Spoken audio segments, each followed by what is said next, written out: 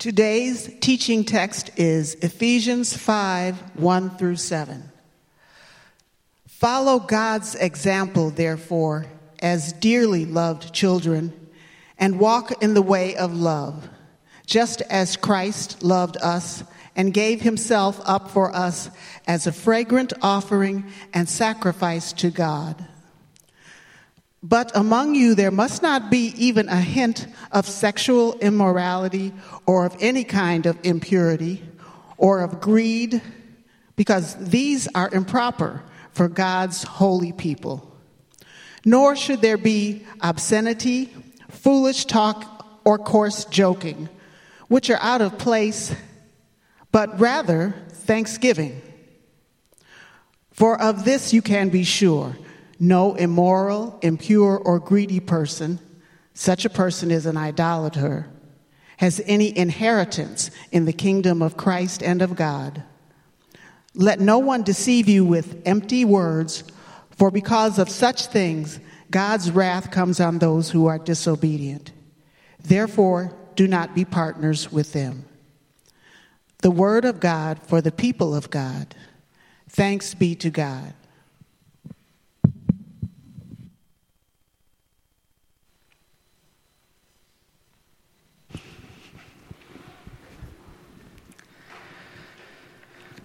Would you pray with me?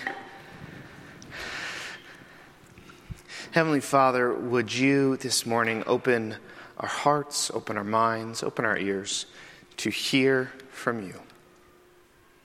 Help us to discern your voice amongst us. In the name of the Father, Son, and Holy Spirit, amen.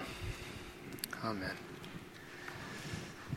So, it seems there are still a few of the kids amongst us, which is good, because I look forward to these Sundays where we get to worship all together.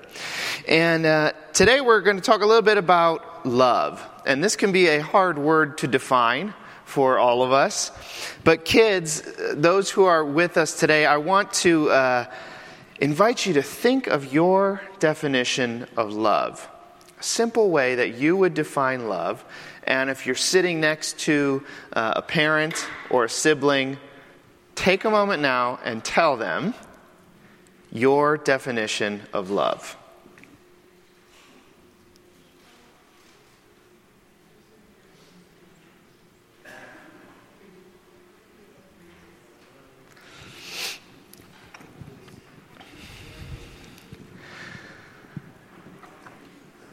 Now, adults, I won't make you turn to anyone and say anything, but think of your own simple definition. What does love mean? How do you understand love? In just a sentence, what does it mean? Well, when this question was posed to a group of 4 to 8-year-olds by some social scientists, these were their answers. I want to read a few of them because they're more insightful than any definition I could give. So, here's what they received. This is from Rebecca, who is 8 years old. She said, when my grandmother got arthritis, she couldn't bend over and paint her toenails anymore. So my grandfather does it for her all the time, even when his hands got arthritis too. That's love. Chrissy, age 6, says, love is when you go out to eat and give somebody most of your French fries without making them give you any of theirs. Terry said, he's 4, love is what makes you smile when you're tired. So good. And then, of course, a lot of the answers are about romantic love, which is only one small portion of what love is, but also if you're a kid, it's the primary thing you see, ideally between your parents. So this is what a lot of them say. Carl, age 5, love is when a girl puts on perfume and a boy puts on shaving cologne and they go out and smell each other.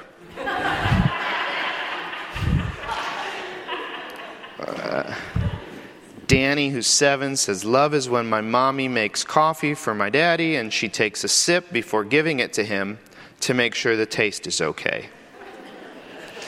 Noel, who's 7, says, love is when you tell a guy you like his shirt and then he wears it every day.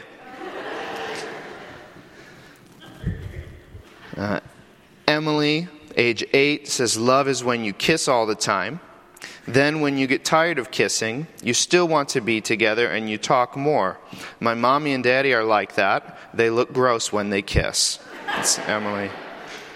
Or love is when mommy gives daddy the best piece of chicken. That's what Elaine says, who's 5. And after reading this one, I'm not sure my wife loves me.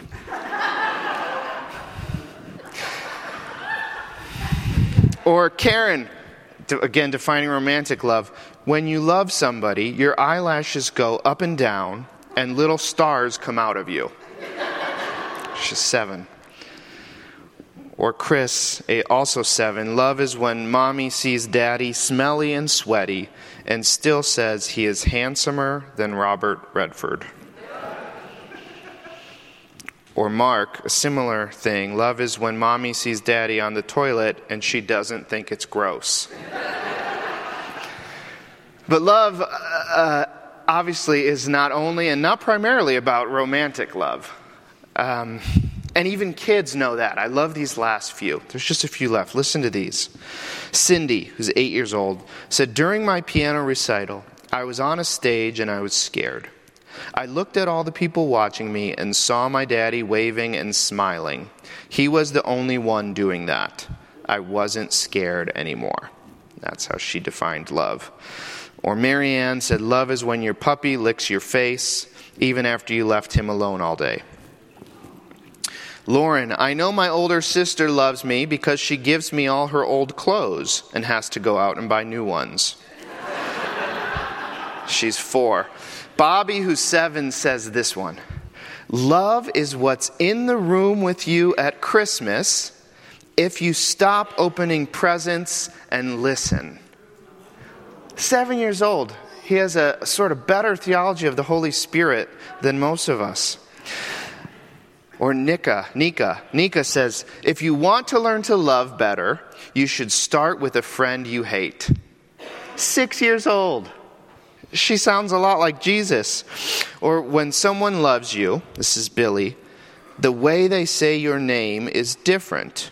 You just know that your name is safe in their mouth. Billy is 4.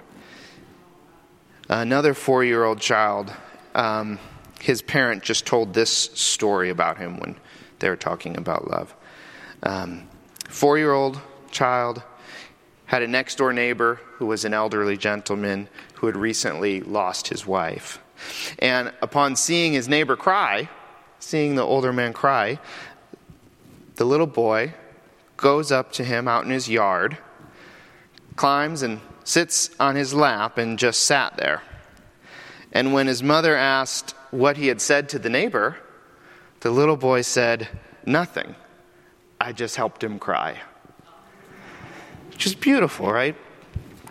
Love. Now, love, of course, isn't just about warm, fuzzy feelings, but they're nice. And in today's climate, we should take as many as we can get.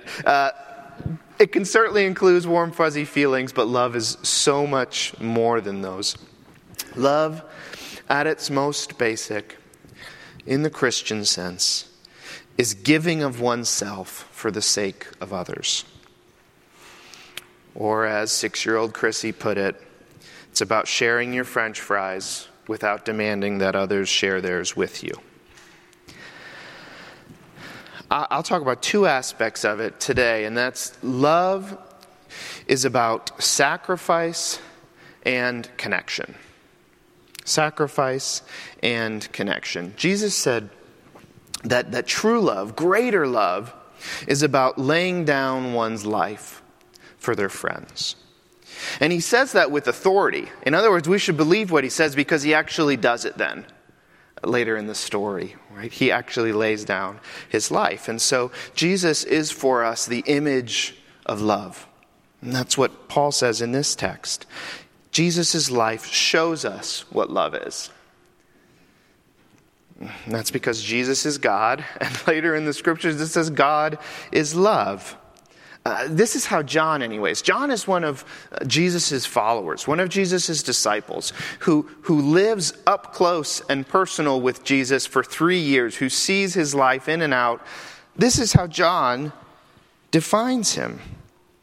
John, who saw how Jesus interacted with people, who saw how Jesus healed the sick, who saw how Jesus dined with those who were desperate, how Jesus never retaliated, but instead gave his life. John says that the core essence of God is love. The heart of who God is love. It's found a couple of times, but this is one of the lines in the first epistle of John. God is love. Whoever lives in love lives in God, and God in them. There's something about love that connects us with God. It says those who live in love live in God. So whenever a truly loving act is committed, somehow God is present there. Wherever love is, God is there. And this, I think, is why love is so important to us, why we're kind of obsessed with it, whether it's in its romantic sense or in its warm, fuzzy feeling sense. People spend their whole lives seeking after someone to love, opportunities to give and receive love. With people, with pets, with family, with friends. And I think deep down, on a level that many folks can't even give word to or communicate, they know that love is where you find God. And I think that everyone wants to find God, whether they are aware of that or not.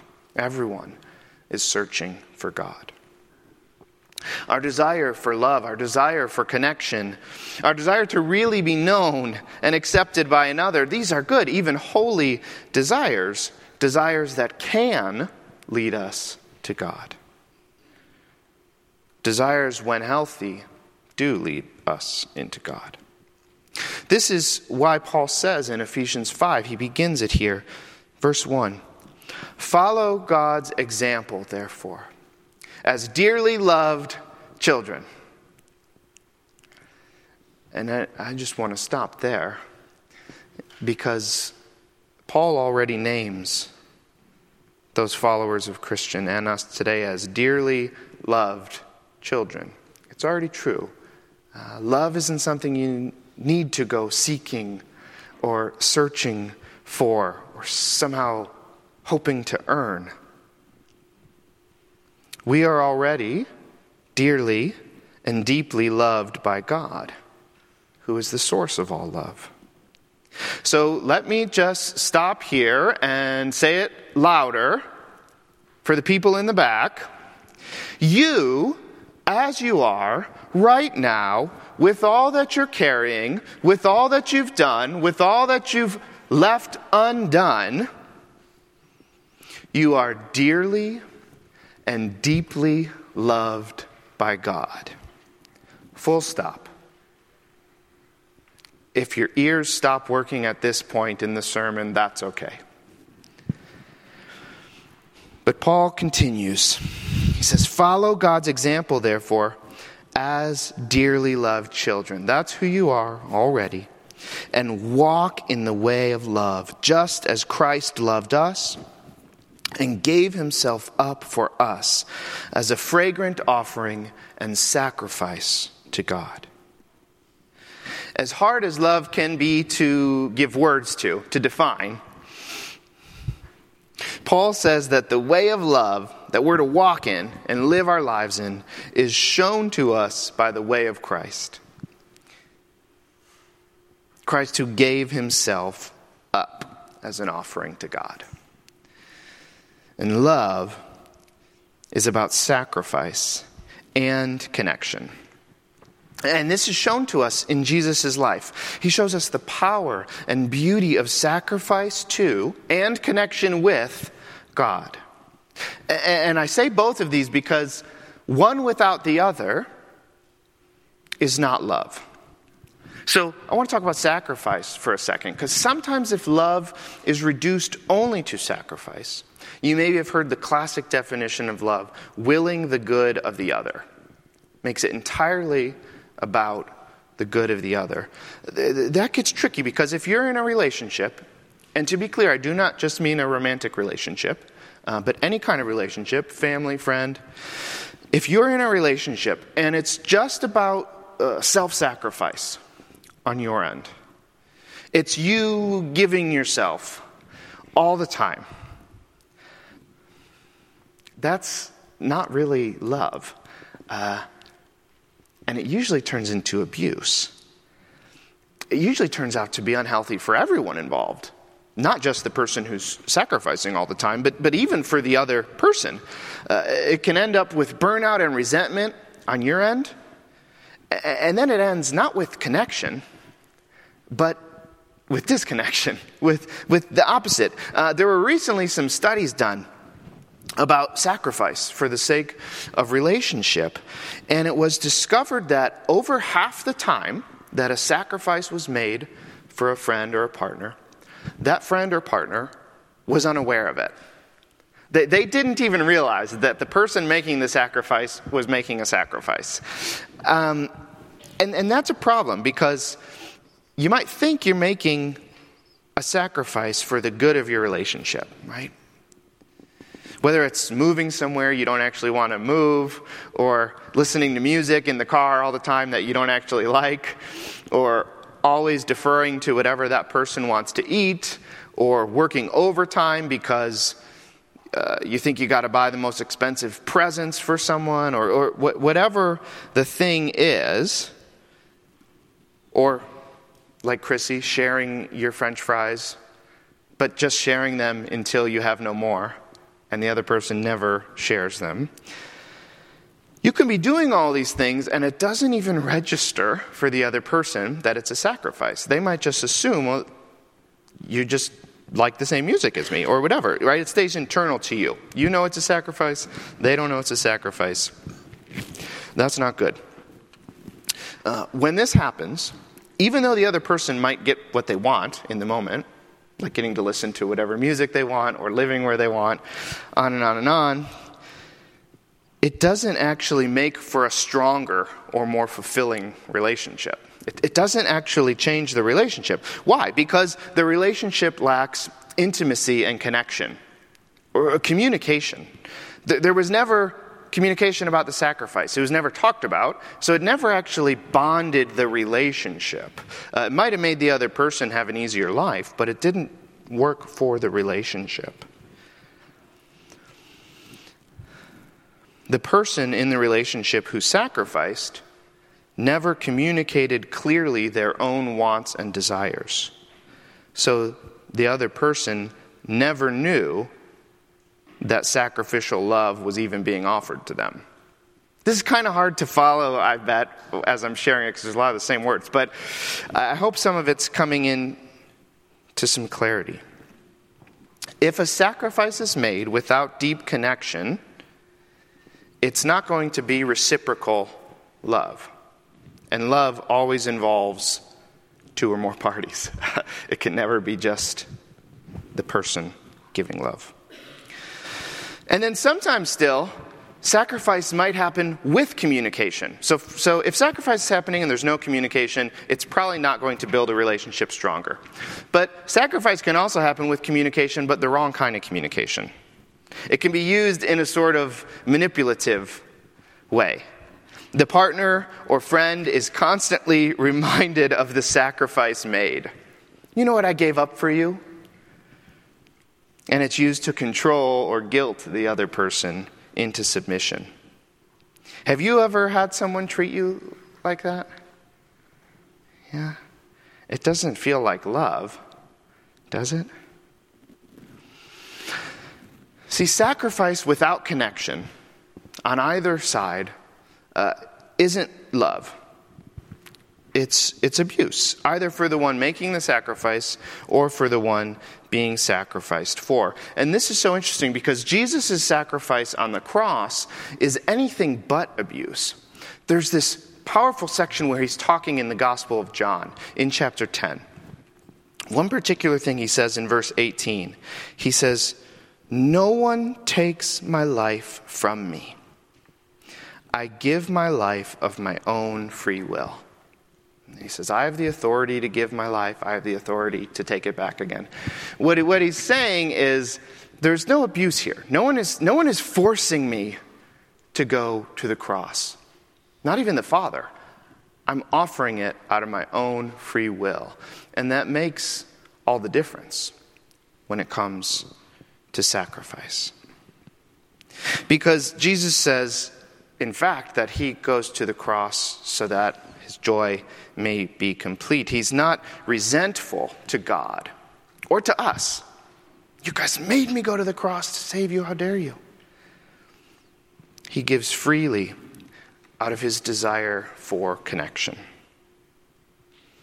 Jesus' sacrifice is, of course, ultimately about connection, about bringing us into life-giving relationship with himself, with God the Father, through the power of the Holy Spirit. So it's sacrifice and connection that makes Jesus' death on the cross and resurrection about love.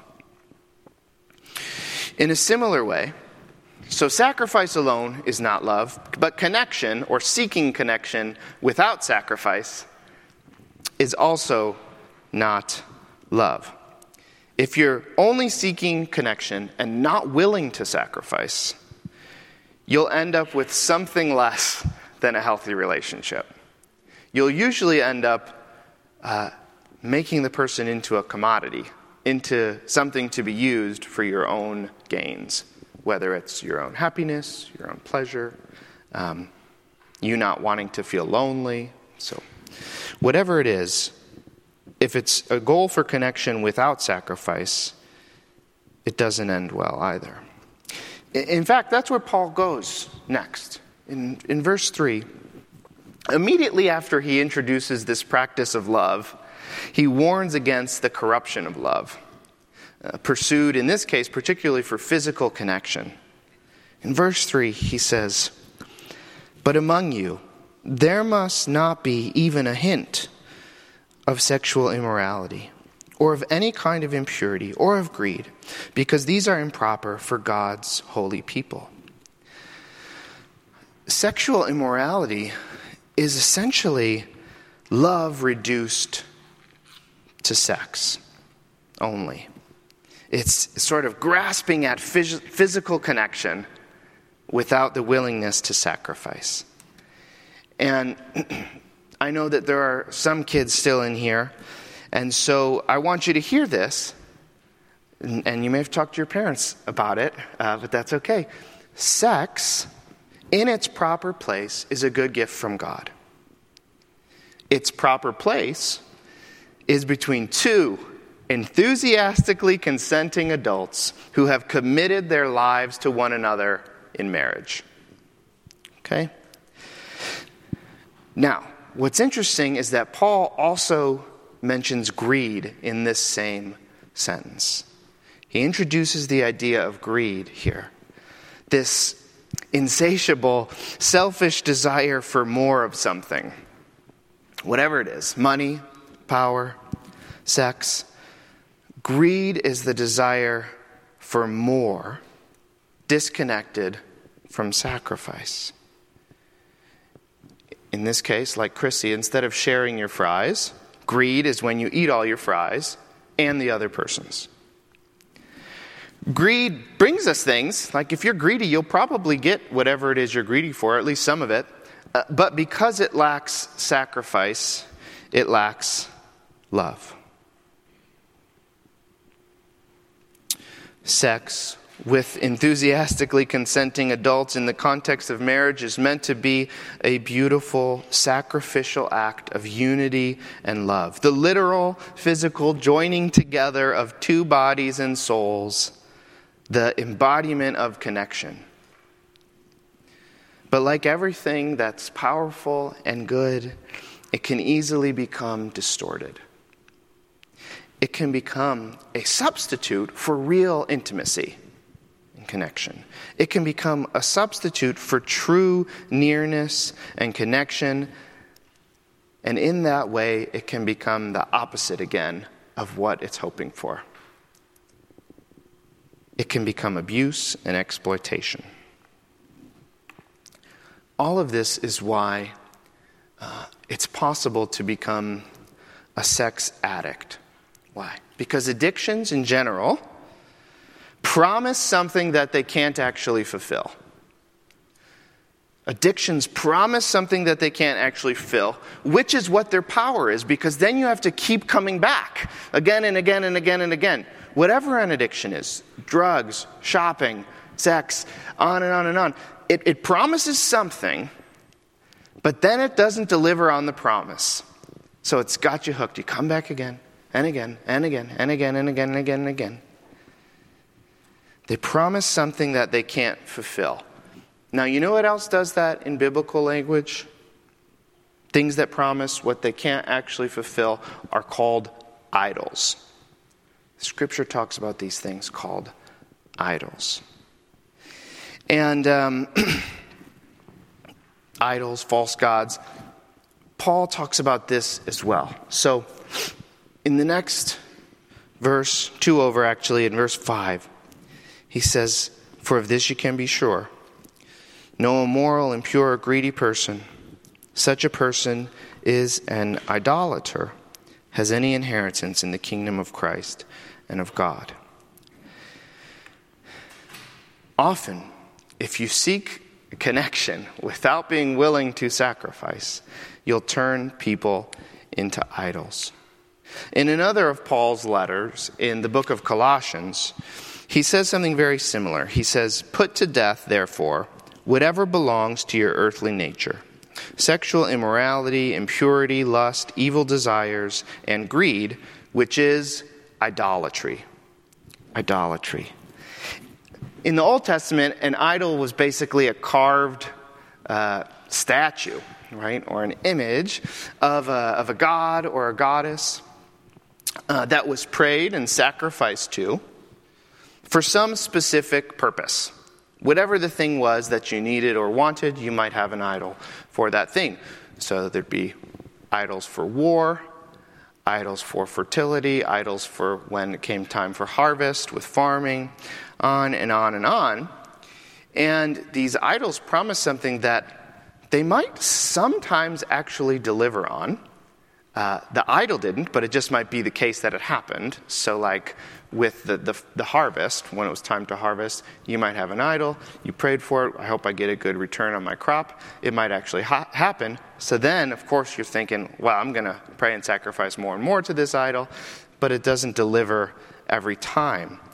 And it promises something then that it can't actually fulfill on. That's this idea of idols.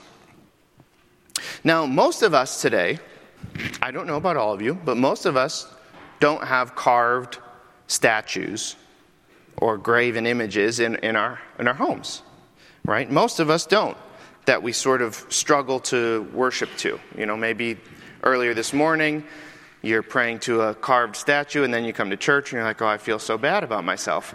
That's not the case for most of us, right? But while most of us don't have carved statues that we pray to, we do struggle with idol worship just as much. Think about some of the things we want and the idol who promises it. So, most of us, like me, we want safety. Like, I want to know that my life is safe. So I'm going to pursue money. Because if I just had enough money in the savings account, in the checkings account, I'd feel safe. Because if anything goes wrong, I could just buy my way out of it. We want safety, so we pursue money. Or you might want control in your life. So you might pursue power, a higher position, or some form of power. Or, more specific to the text, we want connection. We want to feel loved. We don't want to feel lonely. So, romance, sex become idols. Or this one is less talked about, but can be just as bad. We want legacy. Like, we don't want to feel like our lives end with us and are meaningless. So, we pursue our children's success. Our definition, usually, of our children's success. And none of these things are inherently bad. It's not bad to want your children to be successful or to want to have some finances or some form of power over your life. or connection. None of them are bad at all, but they all too easily become mini gods for us. Mini gods. Tim Keller talked about them as counterfeit gods. He called counterfeit gods. Again, promising something they can't fulfill. I like the image of counterfeit because if you think someone gives you a $100 bill, and you're thinking, okay, I really need some groceries for me and my family. So you take your $100 bill to the grocery store, you pick out all the things you want, your favorite ice cream, maybe some goldfish, I don't know, the things that you're excited to eat and give to others. You show up at the register with your $100 bill, and the person says, "This is counterfeit." Not only do you not get the groceries, but you might get the cops called on you too. Right? So you don't get the thing that was promised, and you end up worse off than had you not had that counterfeit bill. Yeah, similar with idols. Similar with idols. When it comes time to collect on the promise, whatever that thing is actually promising, you find out it doesn't deliver. And it actually makes you worse off than you were before. And it's so true that it's kind of become cliche with some of these, right? Ask almost anyone who has money how safe and secure they feel. Ask anyone who has power, who's high up in their company, how do they actually feel like they have control in their life over what really matters. Right? These stories we hear over and over again. No, they don't actually deliver. Ask anyone who's romantically or they've sort of played the field and now they're in later stages of life, how deeply and truly connected to other people they feel. Idolatry, at its root, is a misdirection of love. It's a good thing that's been bent away from its proper end in God. It's a misdirection of love away from God towards something else that's not God.